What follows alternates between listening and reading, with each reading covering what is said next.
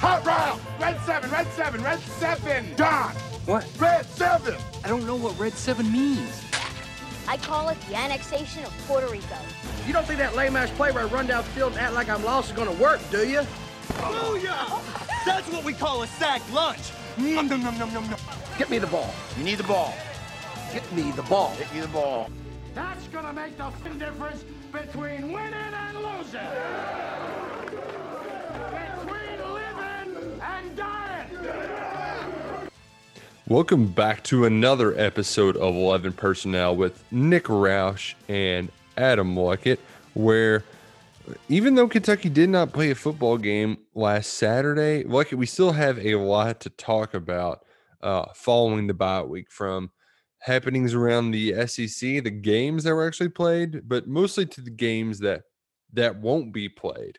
And as of Tuesday night, when we're recording this during Maction, which I think is going to be a nice little weekly tradition now, there have been 3 SEC games already postponed for this weekend, and it's our first real big outbreak. It's the first time we've had an outbreak really derail a Saturday slate. Yeah, and it's some bigger games too, like that. I mean, Alabama, LSU, obviously some luster was knocked off of it this year, but that was the game they put on Master Saturday, right? When they knew CBS, that was their big top choice was getting that game and putting it on that day and to have the Masters lead into it, and that is no more. And now you've got a situation where LSU has already had a game rescheduled, so they're playing Florida on December 12th right now. Now, are you just going to let Bama have that extra bye week? Is it even going to matter? Are there going to be more cancellations? There's a lot of stuff I think they need to figure out how they're going to go about this, and that it's going. Now we think Kentucky's going to play on Saturday as of Tuesday evening, where we sit right now. Right. As of right now, the game is scheduled to be played, and everybody's moving forward to play that game. But there's no way it doesn't affect Kentucky. Even if they play this week, they would have to do some schedule shuffling. Most likely would be moving the Alabama game to December 12th, so Alabama can play all 10 games. And I saw how the scenario plays out, and you weren't the only one who kind of had the Kentucky-Alabama game getting moved to that last part of the season to make way for to let the Crimson Tide get 10 games in. Nevertheless, they've also talked about, well, what if you just push everything back a week? But yeah, like the whole league cancels this week. Yeah, and they also have like a scenario where they're like, well, what if the teams who aren't in the SEC championship game play on that Saturday? And I'm like, well, who cares? Like, I know that this happens every year where teams are playing in games that are kind of inconsequential, but that will really make it feel inconsequential if you're playing the same day as the league championship game. So like it brings up a real, like, we've got a month left in the season, and I'm sure there are plenty of vibes out there. Like, I mean, who gives a shit anymore? Unfortunately. I mean, the SEC championship game is Birmingham's baby.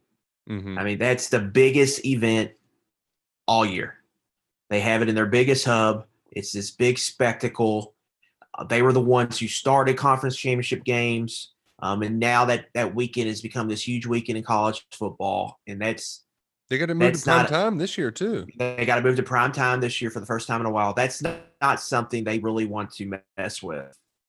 So if now that it came out and announced that they're willing to have move games there, by force more than anything, that shows you that they're just going to do what they can at best to get these rescheduled. And I would expect if the games go off, the rest of them as scheduled this weekend, that we'll probably get an announcement on Sunday or something saying that, this is how the new schedule is going to go, and that would be Kentucky moving to December 12th, that Tuscaloosa road trip.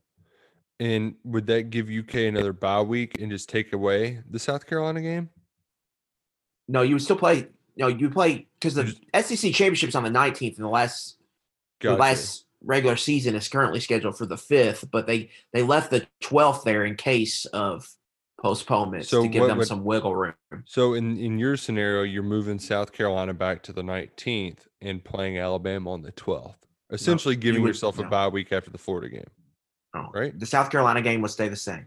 My scenario is Kentucky goes by, Vanderbilt by, Florida, South Carolina, Alabama to end the season. And then play Alabama's SEC championship game the 19th.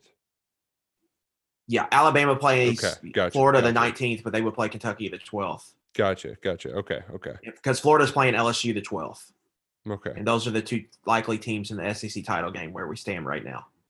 Which really, so it's a schedule change, but it's for all intents and purposes, like, who cares? What's most important right now is that Kentucky does play on Saturday. As we mentioned, there are 3 game postponements. The first was Auburn, Mississippi State.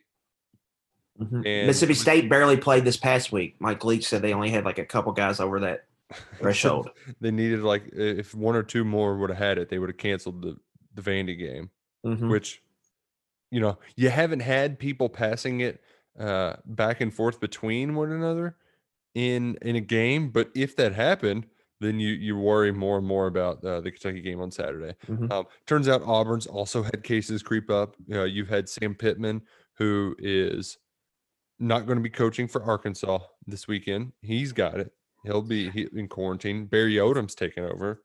Vandy has played with it pretty much all year. They've had unspecified guys out. They, of course, had to cancel a game against Missouri earlier in the season. In the state, and according to Matt Sweet, they're still dealing with some issues right now.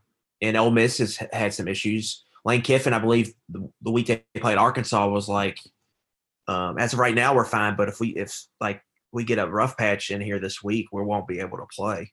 And he said that on like Tuesday or Wednesday that week. They ended up being able to pull the game off. But there's definitely some of that going on around the league right now, big time. And we're all seeing it. It's only been reported at one place, and that was at LSU. Ross Dillinger said, yeah, a lot of it's stemming from a party Halloween night. But really, let's be honest, this is all everybody just went out and partied Halloween night. And can you blame him? You remember how much fun Halloween night was in college? Yeah. It's not just that. I think you've got a bunch of 18 to 22-year-old kids. Since it became official that they're going to play football, they've been kind of on lockdown. I was thinking about this today. Can these guys even go to B-dubs on a Sunday and watch NFL? Man. I don't know. I mean, and that's been since June? I don't think they can. I think that's probably against the rules. So it's a lot of just, you go home, you eat the food they provide you. You're living a pretty secluded life. And you're playing a very difficult schedule. Well, that's wearing Nick, on you physically and mentally. And I mean, hell, look at, I feel the mental wear and I'm just typing about it. Well, if you get to the point, this is the point in the season where it starts to wear down, and it's getting to a point where a lot of people you can classify if they're having a good season or a disappointing season. I think so far Kentucky falls in that disappointing category. So you may get, not saying Kentucky players are doing this right now, but you may get players that in other programs that are just or in any program, just be like, man, screw this. I'm going to go drink a beer at these dudes' house across the street, or having a few people over, or I'm going to go do this or that. Maybe not being as strict as they would if oh man, we're 5-1. We got a big game coming up on Saturday. Let's stay locked in. It definitely gets it easier to make some of this, college kid decision that you have to make, I guess, in this climate. Right now, we've got, I'm counting 1, 2, 3, 4, 5 teams in the league are over 500 on the year. Well, we heard Stoops talk about that this week. Yeah. I was of the opinion before the season, because there were some radio jocks here in Louisville that started talking about, would 8-4, 4-4 be a good season for Kentucky? And yes, it's always going to be a good season. 4-4 in the SEC is good for Kentucky. They've only done it a handful of times. They've had one winning season and whatnot. 4-4 is absolutely always a good season. 8-4, you beat Louisville. You're 8-4, and your bowl win away from probably maybe the Outback Bowl or maybe a decent level bowl from being a top 25 team. That's always a good season, no matter what happens in the year. But things can just get skewed in this all SEC season because our brains aren't built to calculate how this whole season is working. It goes against everything everybody's grown up or you are adapted to getting used to in college football. We're really 4-6. Like 4-6 is a respectable season, I think, in the SEC. 5-5 is, pretty good, especially for Kentucky. Like 6-4 for Auburn. If Auburn gets to 6-4, I think that's a great season for Auburn. I think it's a really good season. And the thing is, too, Luckett, even though we told ourselves before the season we had to adjust our expectations, you can tell yourself that, but you can't change the way you feel when you lose on a game day. And that's the thing that these players are going through right now, where the opportunities to even feel good about a win, to feel good about a game, it's just slim pickings for most teams in the SEC. So it's been a tough class. As Stoop said at the end of the year, we're probably just going to look back on this and say, what the hell did we do to ourselves? Or, I mean, and I think that's why you're seeing teams get a little bit more lax on their COVID stuff, because they're just, frankly, they're fed up and they're tired of it. It's been a long time just to play the season, and then they're finally playing it and they're getting their asses kicked. Coin flip games, just look at all these spreads. So one possession games, Kentucky's the expectation. Every game's been one possession except Georgia in the line. And this one, now Vandy. Yeah, and this one. Everything else is just like it's expected. All right, it's going to come down to the last 5 minutes of the fourth quarter. You're going to have a chance to win or lose the game. And Kentucky, unfortunately, has lost those games. Auburn and Missouri, they were within a touchdown in the fourth quarter, and they found a way to kind of lose both of them going away. And then Ole Miss, they couldn't figure out a way to win that one either. So you lose those games, and you win one of them, and the whole thing is different. You win two of them, you're really feeling good. But football's a small sample size sport, man. You can lose a couple games, and everything can go down the drain. It's why it's a great sport, but it can also be a brutal sport at the same time. But Nick, in no matter any season, it's called Remember November. We talk about and we remember what the team does in the last month and then what they do in the bowl game. Like the bowl game gets way too much prop for every impending offseason. What we talk about. It's your most recent memory. So Kentucky, like last year, Kentucky played a bunch of bad teams at the end of the season, racked up a bunch of wins, ran for a bunch of yards, and then found a way to beat Virginia Tech in the bowl game. And then it got a ton of really good hype for the program going into the offseason.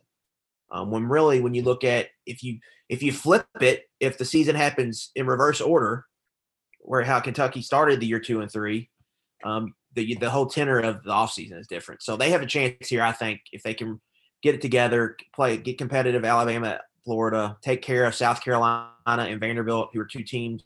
Vandy's just they're fighting like hell, but they just don't have a lot there. But South Carolina appears to be going in the wrong direction fast. So, and especially with that being the last game, you got a chance, I think, to end with a good taste in your mouth, and then to kind of have this season be a little bit of a wash when you get out of it. But you got to get through it first. There's been one exception to that rule, Luckett, and I think that's 2007, because they built up so much goodwill with their early season wins and having game day and everything that once it kind of went off the rails in October, it was like, and they still got the bowl win that year too. That's if they don't get that bowl. Well, they got a bowl win over a brand name team. If they don't get that bowl win, I think you look at that season a lot different. Mm-hmm. I think that helps save. You look at the mistakes at Tennessee and just beating your head against the wall. Well, you lose to a South Carolina team, you're straight up better than just because of turnovers. Mississippi State, they lost to two teams. They were just straight up better than them. Mississippi State, South Carolina. Yeah. And then the Tennessee game, if those two teams played 10 times, they probably each win 5.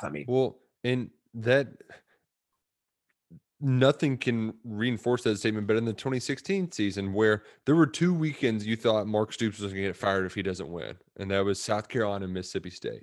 That's how bad things were for a Yeah. time. But then you end the season beating Lamar Jackson and like, duh, let's freaking go. You know, I mean, hell, that's a win you talk about for a long time, and then you get to go to a Florida bowl game for the first time. It was not only that though; they were time. they were very competitive down the stretch. I think Alabama, they put up a decent fight when they were totally outclassed. Tennessee, they ran for a bunch of yards. So they were in all those games. I think Georgia, they had Georgia on the ropes at Kroger Field. Now that SEC East was a lot. It was bad. It was a bad SEC East, Yeah. but that it came out a good time for the program for them to be bad, so they can kind of get themselves going. Well, and the good thing is Kentucky can get themselves going against Vanderbilt this weekend. That's why it's important to make sure that this game is played. I know UK issued a statement that they're confident the game will still be played. Yeah.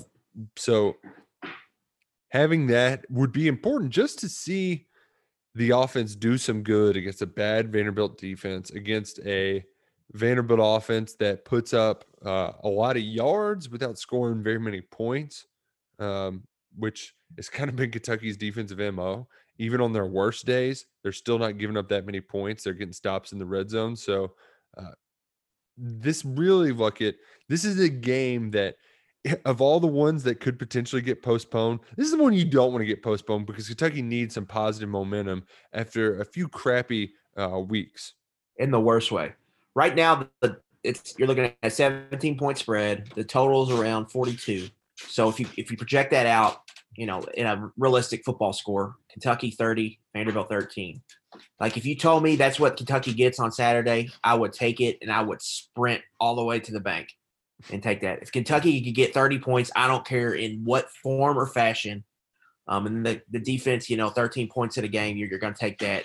Like if that's what they get, that would be perfect. The question is, I don't know what team Kentucky's going to get on Saturday. We're hearing the offensive line's banged up. Sounding like Terry Wilson's going to be the quarterback. They're dealing with COVID issues. It is weird, right? And that's just a little bit of it, because every time they seemingly talk about the offense, things don't get any perkier. Because, like you said, on the offensive line being banged up, Soup said basically they'll know game time, which means probably not. Secondly, today we're supposed to hear from Eddie Gran, and not even 5 minutes before Eddie Gran talks to the media, we got Darren Henshaw, and Henshaw's not budging on why he's there, not Eddie Gran. That's a Coach Stoops question. He said that at least 3 times a day. I was even doing the Big J reporter thing and just not giving up.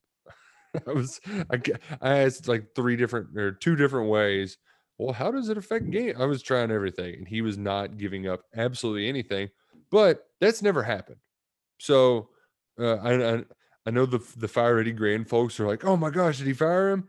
I don't think that's the case. I think if there were a case, no, you would connect dots and say there's offensive staffers out with COVID and now their coach isn't going to interviews.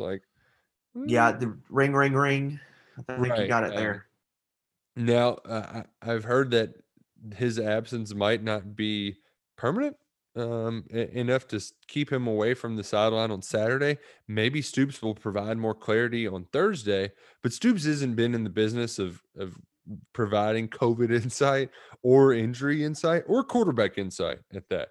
But that's what made it refreshing to hear from the quarterbacks coach today, because he really echoed this. The thing I was happy to hear from my own perspective, but it doesn't make any sense, is this effusive, not praise. Yeah, it's effusive praise for Terry Wilson. But when asked about Joey Gatewood's game, they essentially describe the mistakes that Terry Wilson has made all season long about holding on to the ball too long, about patting it, about being indecisive, not letting it rip, and then not getting vertical enough on his runs and going sideline to sideline. But then, no, that's Gatewood. He's not doing well enough. But Terry, though, he's really, really great. He's just the best. Adam Luckett reading the tea leaves, it's a lot of they don't really believe in Joey Gatewood, at least his offensive staff. Well, which is concerning. the thing that concerns me, is they're willing to make that judgment off of one game against Georgia. They're not even going to let him try against Vanderbilt. Like, they've let Terry Wilson try how many starts? 16? Well, there's loyalty to a fault, I think, without a doubt. Just remember back Nick Haynes, how long he started before they finally pulled the plug on him back in 2016 when he had the diabetic issue. He lost all that weight. Mm-hmm. AJ Rose, they keep giving him chances when really some of the younger backs probably deserve to get some of that numbers. Mainly Chris Rodriguez probably deserved to get a heavier chunk of the carries. They stick with their guys, man, and that's what this screams, is that they're just doubling down on their senior quarterback, and we'll see if it works out for them. Well, hasn't really worked out that much this year at all. But the weirdest part of the entire thing, Luckett, was that when asked if it was because let's be frank, we all heard the Terry Wilson opting out rumors. They were not quiet rumors whenever he had a mysterious wrist injury following the Missouri game. Most folks were thinking that Terry quit on the team. That was the assumption. Now he ended up being at the game against Georgia the following week, but there were pretty loud rumors that Terry was considering quitting the team. And reading the tea leaves, it made sense why they were moving in the direction they were to play Joey Gatewood against Georgia. Henshaw got asked point blank about those rumors, and this was his quote. "This is really tough times. It's a situation where you get emotional. Sometimes emotions get a hold of you. But I'll tell you, the conversation I've had with Terry Wilson have been nothing but great. He loves Kentucky. He wants to.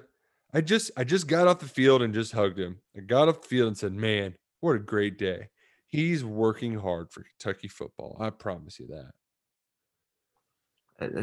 That's an odd quote.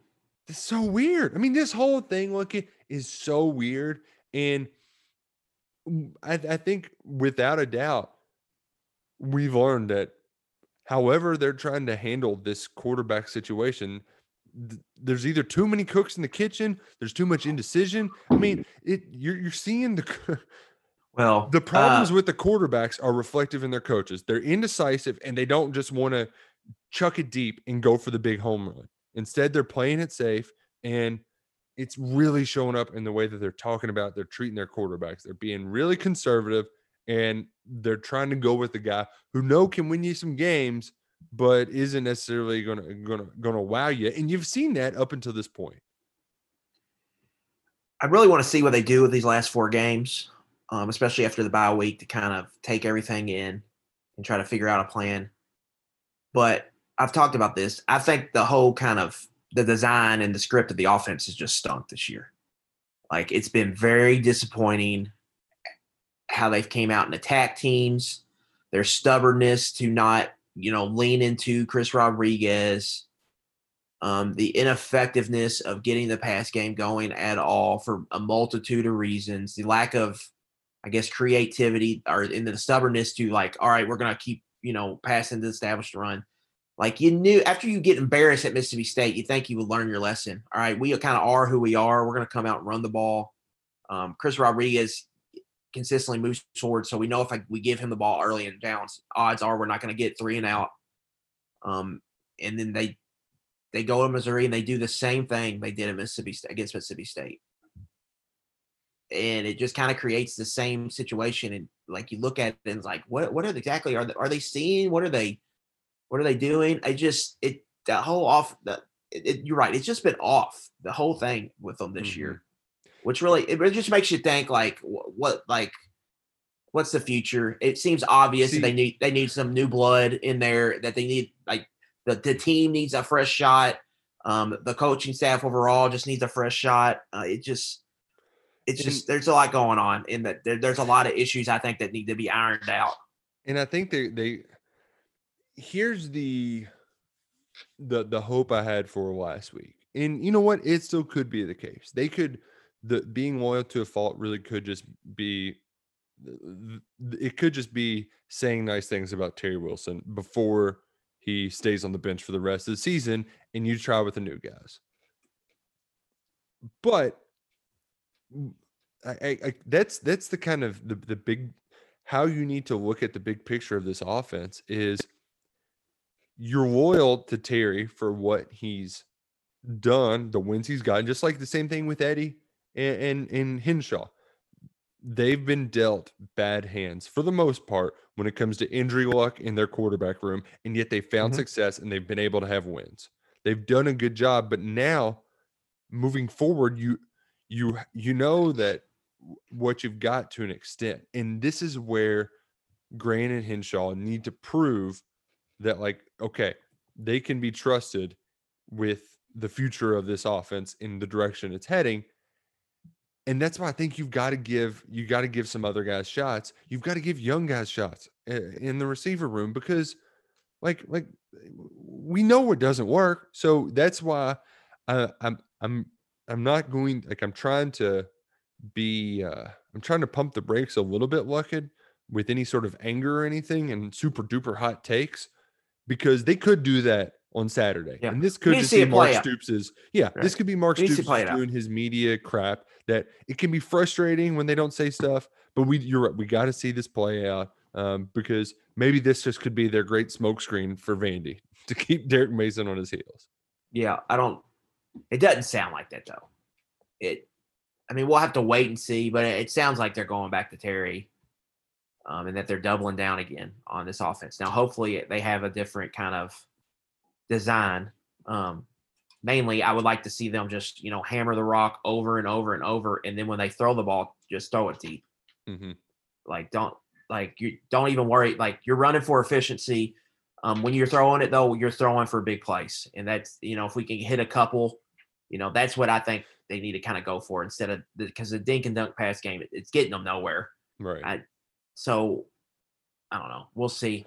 We'll see. Like, you just gotta have to wait out and see what it is. Like, but I think it's very safe to say there's going to be some changes in the offseason. We'll have to see when we get there and how many. Right. Now you can make the argument: should the last 4 games play that big of a role or not? Because we have now almost 5 years of data, Nick, on kind of what this offense is, what they've been able to do. So, decision in my mind should kind of already be made by now. Now, whether it is or not, we'll see. But I definitely think that something has to change there. Meanwhile, I'm just watching Buffalo drop 78-yard touchdown passes where the ball's traveling 60 yards in the air. It's like, if you can do that at other places, it's not like it's impossible to do at Kentucky. I mean, hell, I just saw how I have Tim Couch throwing 7 touchdown passes today. I know it's Tim Couch, but like, the forward pass can happen. And it's to the point where, like, I just laugh at the jokes now, because, come on. Yeah. But we're also with Stoops, I think he's been a really good coach. He's done some really good things, but we're also in year 7, year 8. And the passing game it's never been it's been the same issues every year. So I think in recruiting, you can always look, are changes being made? Are they devoting resources and whatnot to fix some of their issues? And I think it's fair to say they are. Like, they've recruited receiver very well the last 2 classes. Help is on the way. I really do think they're going to figure this out. The recruiting tells you they're investing in getting like a modern offense. They want to be able to throw the ball. They could have very easily been like, all right, let's do this Bolden ball. Let's just keep doing that. But they didn't. The recruiting tells us that they're trying to modernize, and it's just getting those players in the system and figuring out a way to get there. Because I think they're in a weird in-between area right now. Yeah. Because you have the 2017-2018 class, they invested highly in South Florida. Didn't work. And it's been a disaster for the program. Like, I think we can say now that situation, or that experiment, I guess you should call it, and they got out of it fast, but it is really kicking them in their ass right now. Because a lot of those players are guys that they were counting on that haven't contributed, or in the rotation and are not given much. And a lot of them have transferred out. You look at Day Hawkins. B.J. Alexander, Chris Whitaker, Sebastian Dolcine, Michael Nesbitt gets kicked out of school. Ashton Pierre, I don't think ever showed up on campus. No. There's a laundry list of hell. One of the best issues. gets was Abule, who was a late get, and he's been recruited over. I don't even consider him because wasn't he in Lakeland? Yeah, he was South Florida, and then he was in Lakeland. So I don't even consider him a part of that group. He was just a one-off kind of recruitment. But yeah, it's not been good, and I think that's really what's hurting them the most right now. Keem Hayes, Cleveland Thomas. Yeah, and then you got to look. Those guys are guys that could be transferring soon. I mean, Akeem Hayes seems definite at this point. Yeah. So does Cleveland. He played a lot last year once Bolden went out, and I think he's caught one pass in the Auburn game, and we really haven't seen him. And that was from Gatewood, I believe, or it was his reception. No, he dropped a pass from Gatewood. So yeah, you're right. We've gotten one reception from him this year, so not a whole lot there. And now's the time you hope you can see some production from some of the new guys through the final 4 games of the season. And like I said, early on, this Vanderbilt defense, they give up some pass yards. Now you hope they don't do a Mississippi State and go out there and say, we're just going to throw it on this team. But you could make some plays in space against this Vanderbilt football team. Matt Corral inflated a lot of these stats. So did Lane Kiffin when you look at some of their defensive numbers because they just lit their ass up when they played a couple weeks ago. But yeah, I mean, their defense is it's a bad defense. They're aggressive. Mainly they are able to produce some negative plays in the run game, which I think is a concern if you're Kentucky. Like you need to avoid that at all costs. But if you're able to avoid that, Kentucky should be able to lean on them and get some big plays on the ground. And then, if they could get anything in the air at this point, it's a plus. Well, and if they're aggressive too in run defense, those blitzes, they're going to miss, and you're going to get big plays out of it. Yeah, well, I think that's where you look at like Cavassier Smoke, AJ Rose maybe, Juton McClain. Rodriguez is giving you some big plays, but he doesn't have, that extra gear. Those guys, if they get a crease, they could really hit something. Then you look at what the running backs for Kentucky did last year. They ran for like those 3, Smoke, Rodriguez, Rose, ran for almost 300 yards as a threesome. Let's run it back. Let's do it.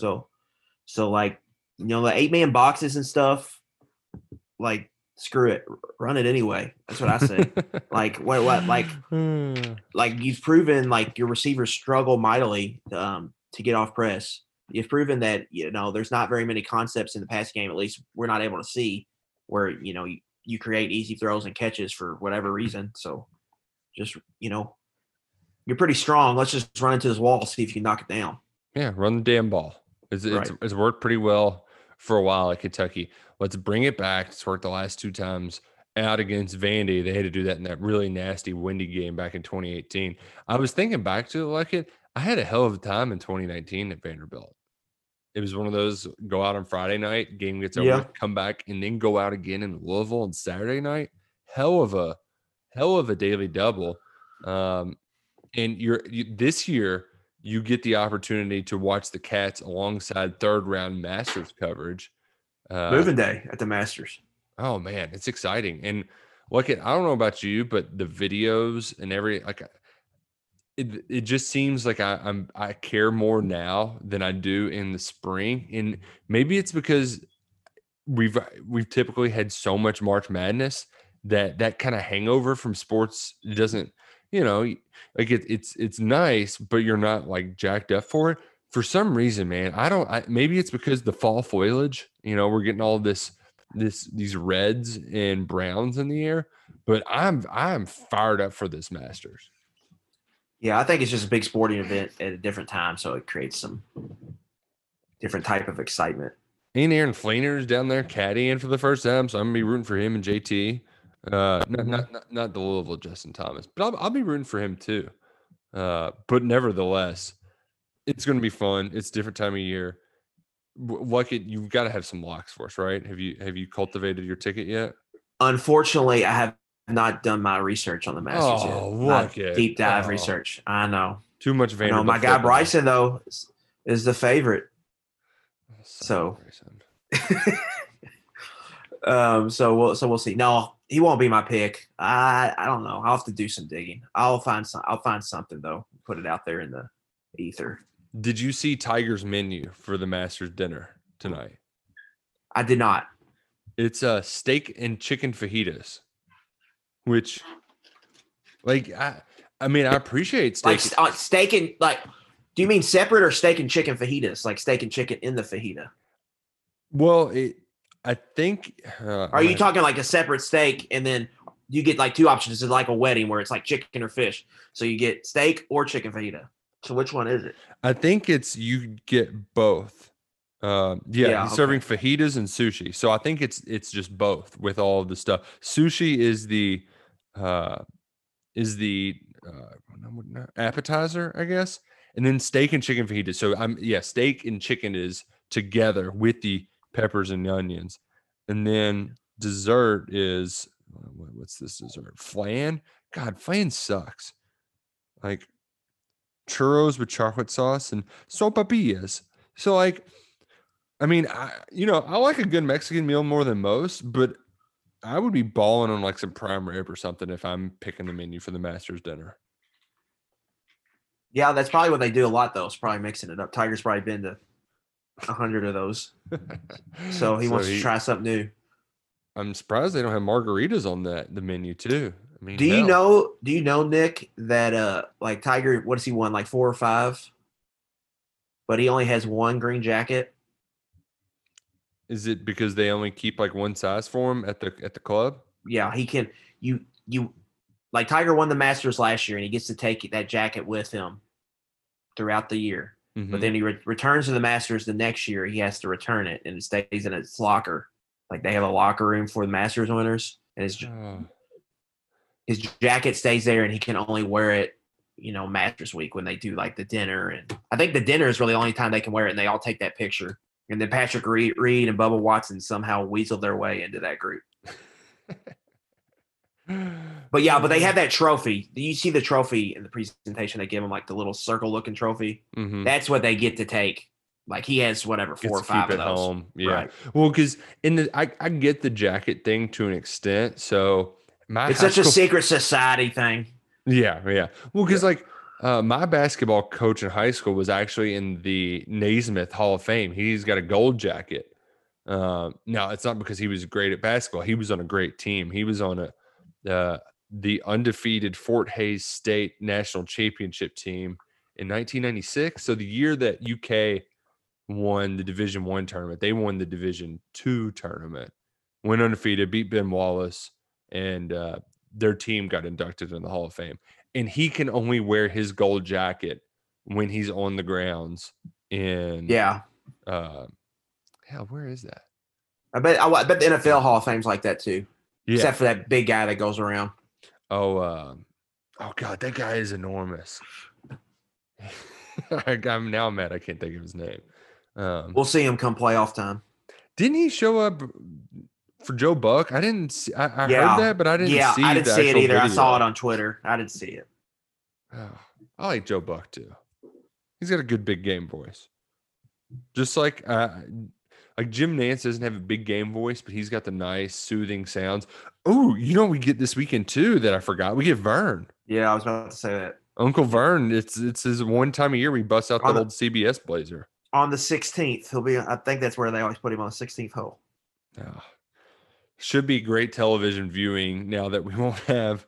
We're down 3 SEC games. I should mention too that Missouri, is it Missouri that's also kind of on shaky grounds where they only have one positive test, but there's a bunch of contact tracing that couldn't. Yeah, I know they've had some Georgia issues game too. Most of the year. I haven't heard this week what they have, but yeah, I mean, it's very walking on eggshells at this point in the week for everybody, it seems like. Speaking of walking on eggshells, Adam Luckett, Will Muschamp and Jeremy Pruitt. Like, I tweeted out Saturday, I was like, this feels like a pretty big game for Pruitt and Muschamp, because if you win it, you've got a chance to get to 5-5, a pretty good chance. And then you could sell the season. Hey, we went 5-5. Some things didn't break our way, but we found a way, and you can sell it. But now you look at both of them. I mean, 3-7 is probably the most likely record to finish up with. And both of them, Tennessee kind of took care of their business in the first half, but then just had a listless third quarter. And then South Carolina just got co-cocked at home. I mean, the fact that Muschamp's a defensive guy and he gave up 50 to LSU with their backup quarterback and then 48 the following week. Yeah. And not to like a good offense. Right. I didn't see that LSU game or the LSU game, so I can't really comment on that. But watching A&M, it was more of just an offense's ineptness that kind of blew the game open. Like it should have been 14-0 at half. They just could not do anything on offense. Like they had a Kentucky versus Mississippi State or / Kentucky versus Missouri performance. I think they only ran like 40-something plays. It was just god awful. So, I mean, I don't know. Like Muschamp, again, back to recruiting. The quickest way to find out if something's going to change, like his recruiting has really taken a nosedive in his 2021 class compared to his other classes. They're going to be down there near Missouri, or not Missouri. They might finish 13th in the SEC. They got a chance near Vanderbilt. They're kind of in that area where they've been kind of middle of the pack, around 8-9. So that tells me like a change is on the way. It's just they owe him a lot of money. And then you got Hugh Freeze winning games against Virginia Tech. He might run the table. And there's just there's an impending bidding war going on for him. Like I could see, like obviously Virginia Tech, Justin Fuente, that's kind of a strained relationship. If things went south for Doran, I think NC State would be in a shape to move. Like if it I could just see like one of those schools firing their coach and then going after Freeze, and then South Carolina been saying, all right, wait a minute now. Like let's throw our hat in this ring. So I think that bidding war is coming. And then I don't know. And then on the Pruitt thing, I don't know if you've noticed this or not, Nick, but it's been awful quiet from Phil Fulmer. Huh. Like usually he's got something to say, something about this or that. We haven't heard out of somebody's ass. Yeah, really. We haven't heard a peep out of that guy in quite a while since he said, what was that he said about the practice? He got all, he said he was the only no vote for like practice start time or whatnot. Oh yeah, whenever that was like back in June, or whenever they could start working out.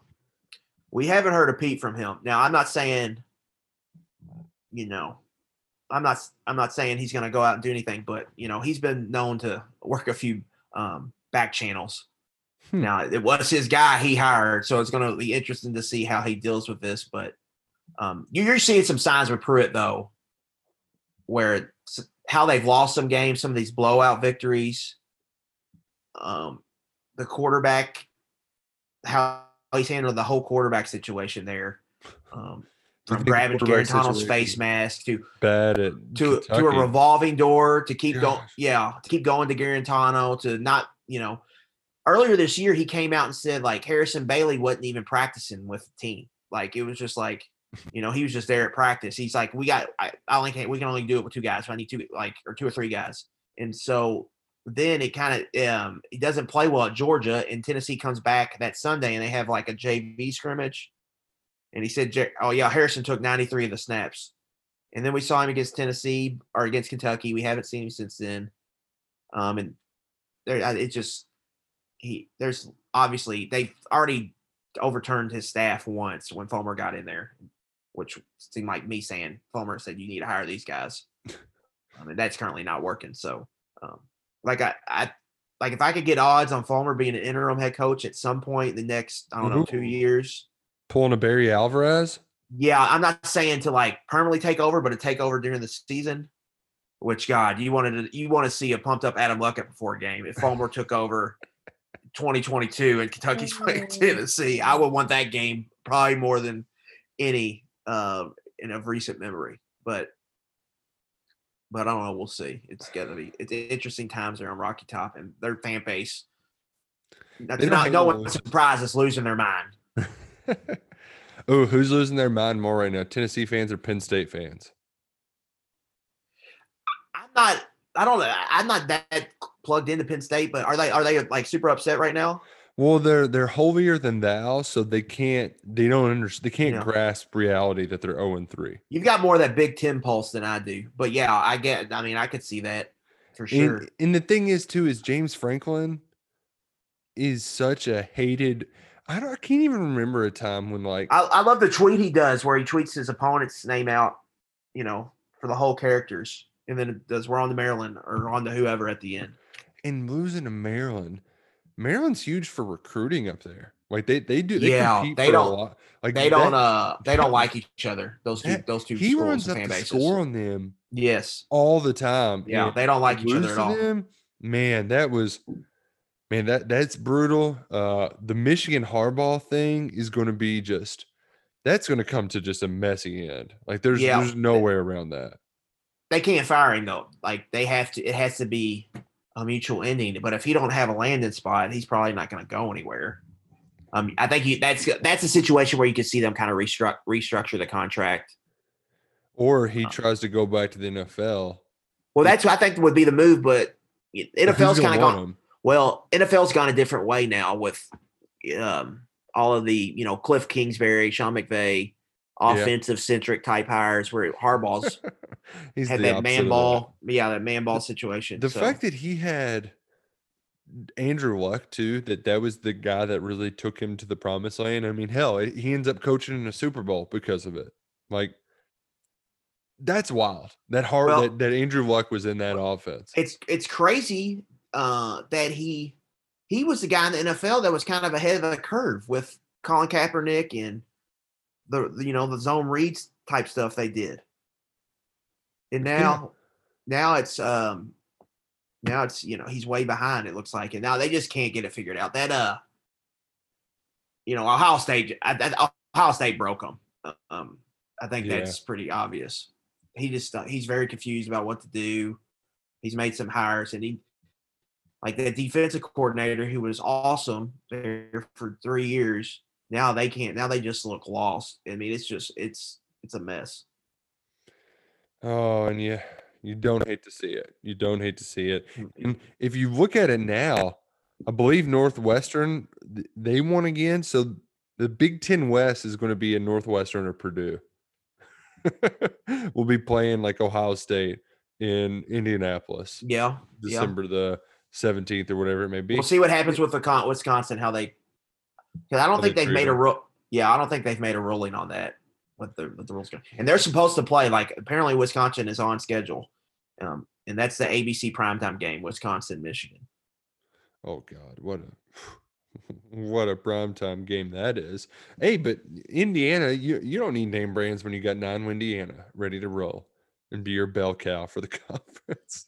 Yeah, one of those years. Which, by the way, I would like to thank you, Luckett, because you helped save my horse racing day. It wasn't a complete wash, but like I missed out on a big winner because I was too slow.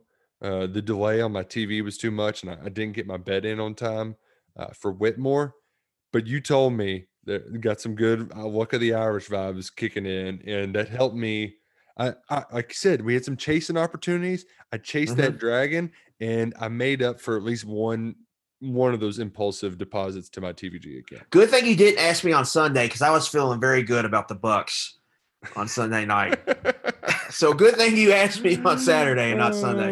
And then Florida, they absolutely curb stomped Georgia, which I was a little worried about that bet at first because the first play they went 75 yards to the house. But man, Stetson was 14-0 like that. Is JT Daniels not good? Is he not healthy? Like what's the holdup? Seth Emerson, who writes for the Athletics, their Georgia beat writer, he tweeted out today, like, the Athletics doing something where it's like instant news, like it's like our own Twitter feed or something. Yeah. It's really so you're trying to get. I've seen it because ESPN tried to do it. You know what I'm talking about? It's like Fetch. It's not catching on, but it's the thing where they basically write just longer tweets inside their own little platform. They're pushing that hard, and he screenshotted his today, which was that JT Daniels took most of the first team reps at practice per source.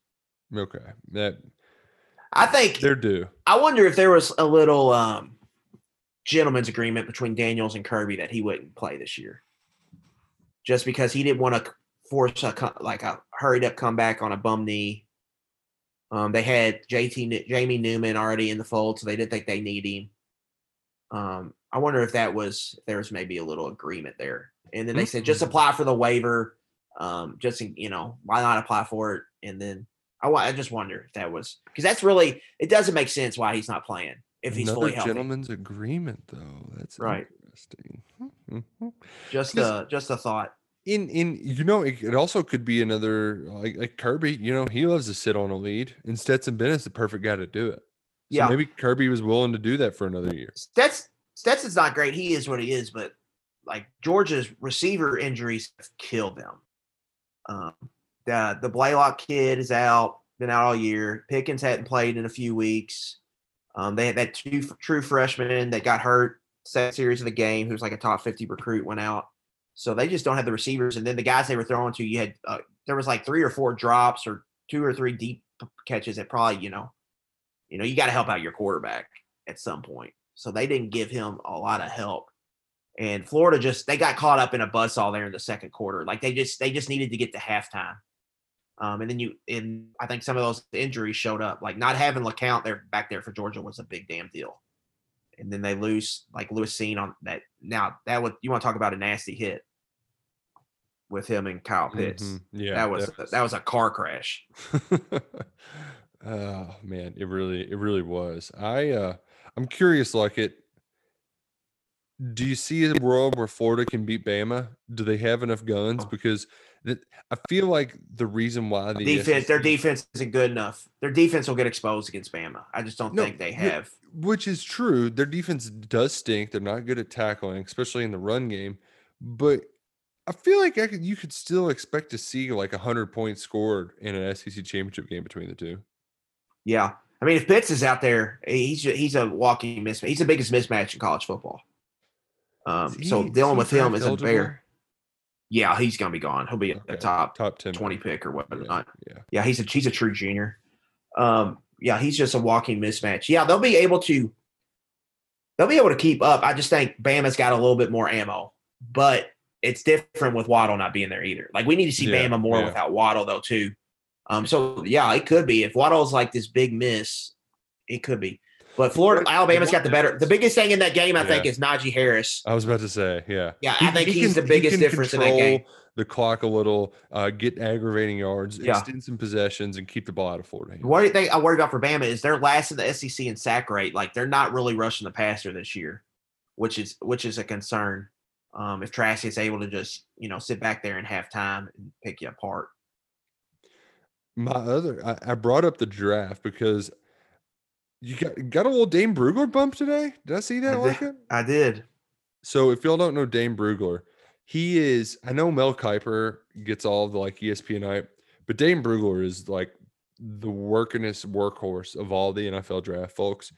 He works for The Athletic, and he'll put out this draft guide.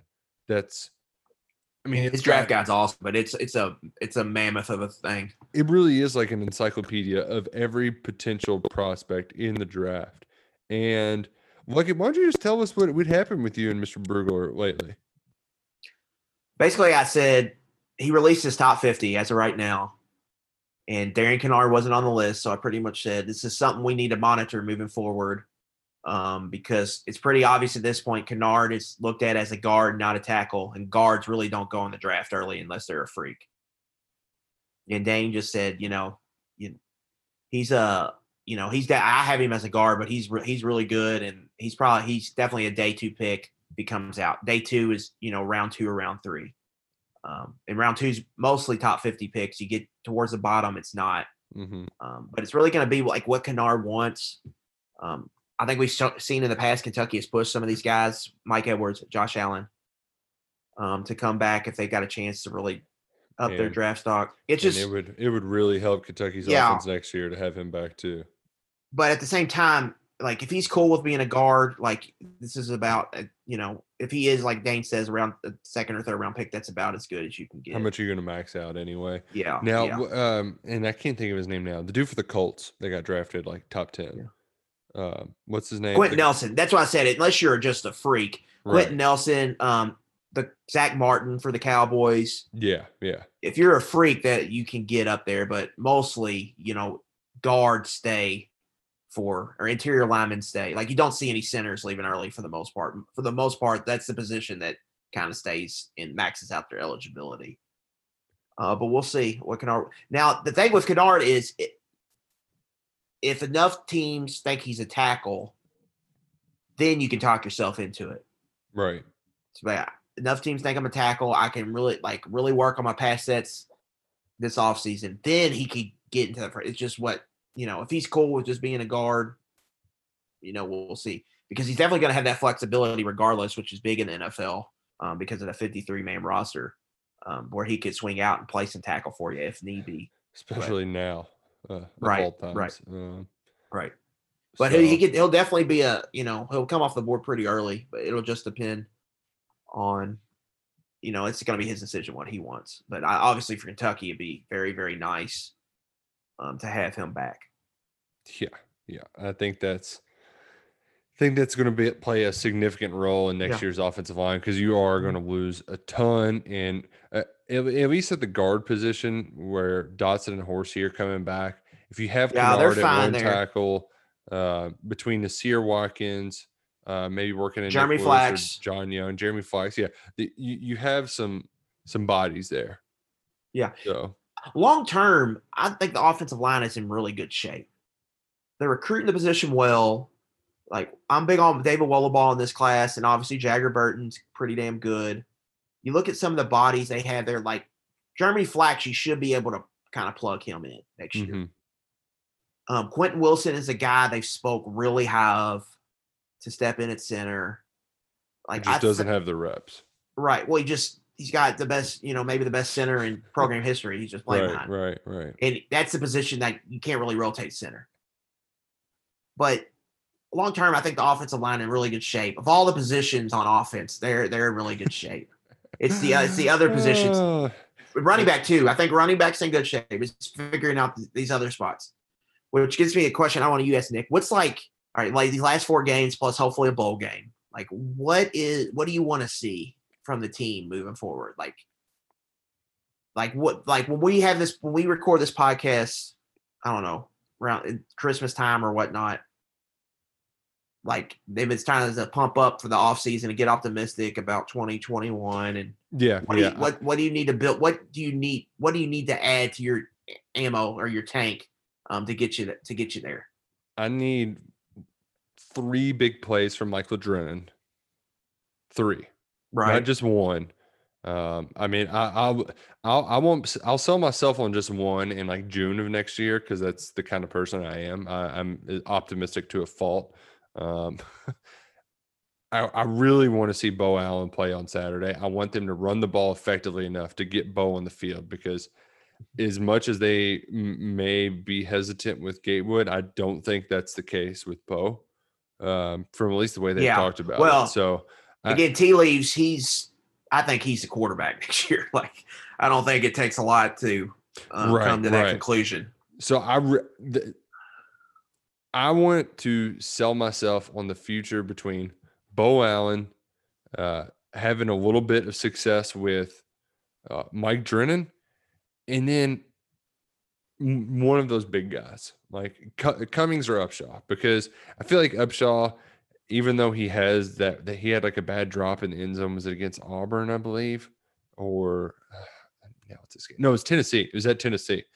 Even though he had that, he hasn't really been put in the situations where it's an easy kind of catch or, hey, we're running a fade. Let me go run underneath the ball when we're taking a shot. There's been a lot of underthrows that have made his life difficult. So I want to be able to sell myself on Keaton Upshaw, Mike Drennan, and Bo Allen.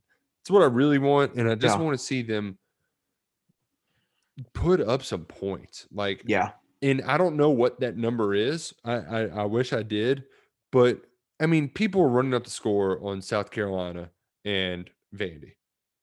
Well, it's weird because the 2 games they've won this year, they've housed. Yeah. And they never house anybody. Never. They don't blow it. They blow out 0 people. They can't even blow out MACtion teams. And they blow out Mississippi State and Tennessee. Typically, 2 of their tougher games of the year. So Yeah. I want to see them put up some points. And even in Florida, against Florida, like, yeah, I think that's more that. I think Bama you have to throw away a little bit. yeah, But Florida, I think they match up well in certain spots. I think that's the measuring stick game. Like I think they really need to go down there and put together. well, because A good game. In even though I made those very particular what I want to see, those could probably be somewhat unrealistic as long as they show some fight. Because Yeah. like, Well, I think it's more than that in Florida because you've coming up so far as a program. Like you can't be going down there and losing 41-13. right, Like, right. You got to go. Like at this point, you got to go down there and really, swing with them. That blowout to them, I mean, that was the turning point back in 2016 when Jordan Jones like called out all of his teammates for not tackling and all that. Like, Yeah. that was a turning point. And has there been another blowout loss since then? Was the Tennessee game last year? Yeah, I mean, 2017, Kentucky, Georgia. 2017, they got housed twice. Dan Mullen, Mississippi State, and Oh, Georgia, the Kentucky. the games at Mississippi State. You're right; those always end poorly. But in Florida, they've played close. They've played well. So just put up some fight. Because here's the Yeah. thing: like we remember November, as you said, and for me, in these games, you're turning around and having a signing day, a pretty important one at that. yeah, 4 days for after sure. your scheduled final regular season game. So you need to at least have some positive vibes going in there. Because here's the thing, look at if you just beat Vandy, you're going to go to a bowl game at 3-7. There's enough SEC bowl games that they're gonna have to invite people. So like, I would much if you see a little bit of fight, I would be happy knowing that going into that bowl game, you can almost use it as a swan Springboard. song. And then a springboard for those young guys where we can see Bo Allen go out there and sling it, and Mike Drennan catching big passes, and Upshaw or Isaiah Cummins making big plays. So that's a lot of it is just show us some fight so that this November doesn't leave us with bad memories. For me, obviously, I want to start off. You didn't mention defense, but I still want to see this defense. They got better each week.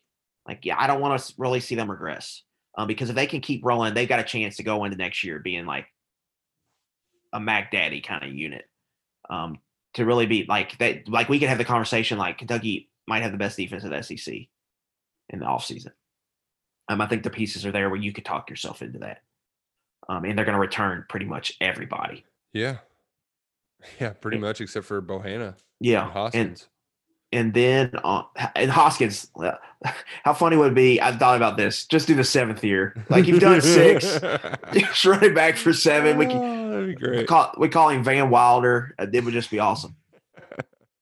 And then offensively, I wanted to see Rodriguez. Like we've seen him kind of, he was a workhorse against Georgia, and we've seen him put up big numbers. But I want to see him. Can he do it every game Consistently? weekly? Yeah. And then offensively, I don't think they've hit a deep post since Florida, the win at Florida in 2018. Think about that. No, the Josh Ali touchdown, the Belk Bowl was a deep post. Yeah. Technically, it was Okay. like 20 yards, but yeah. Outside the red zone, okay. But yeah, that's what I want to see them hit on one of those. Just can we have something? Can we get some pop in the pass? I don't really care about the pass game so much. Just can they find some big plays? Because I think in the year you just gotta do what you do. You run block. You got to run block in OL. You got a pretty good rushing attack.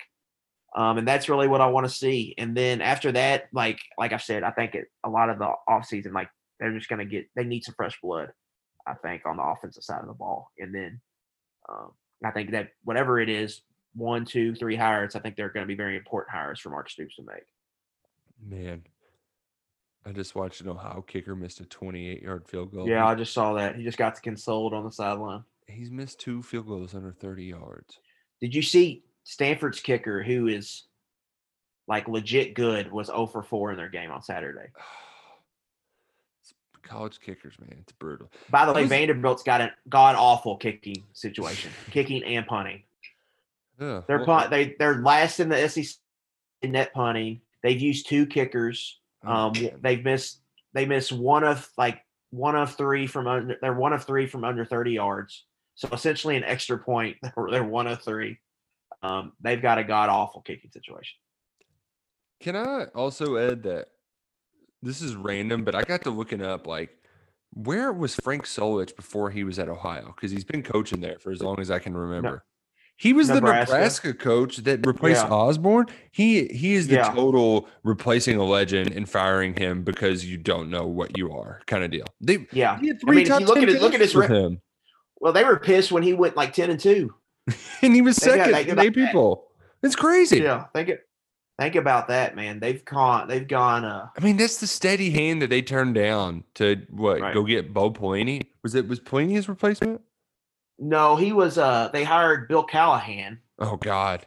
And it was awful. Did they do that twice, after or that. am I just dreaming that? What? Bill Callahan? Twice? No, just once. He was only there for a year, maybe 2 years, and then they brought in Pelini. And even Pelini, they probably rushed. He would have eventually got fired, but they probably rushed him out a little too soon. But that just shows you, entering these coaching searches, man, they're dumb luck. Because look where Ohio's gotten out of that. Jesus. Right. Yeah. Florida. Yeah, exactly. Florida wanted Scott Frost and Chip Kelly. Oh, both of those guys at their jobs are stinking it up, and Mullins got them, in a position to get a playoff spot in year 3. And he's doing it with a guy a quarterback that no one wanted. So these coaching searches, it's a crap. I don't think it's not. Yeah. I need to start a firm.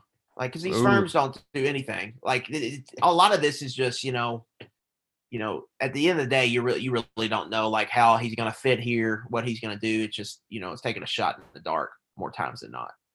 Well, and you also have a great name for it too. It takes a little luck to land the right coach, and I've got just the thing for you. That's what it is. You've got the slogan right there. There you go. A lucky search with Adam Luckett. There you go. Bada boom, bada bam. Well, we need to get out of here. I'm sweating just profusely because the weather can't make up its mind this year. It doesn't want football weather yet. Where the hell's that football weather? All right. It was, 71 degrees this past weekend? Oh, I went out on Sunday, put on a fleece, jeans. I walked outside and I'm like, this is bullshit. And stomped back inside. Put on shorts and a t-shirt. My biological clock is not it's what is going on right now? Leaves are falling. I need sweatshirts. Yeah, right. I am not cutting the grass, Mother Nature. You better pick it up. I am not doing it. Oh, well, Kentucky better pick it up too. This Saturday against Vanderbilt. The show is going on as of now, and we appreciate you all listening to this show. For Adam Luckett, I'm Nick Roush. This is 11 Personnel. We'll talk to you next week. Go Cats, go Crow Green.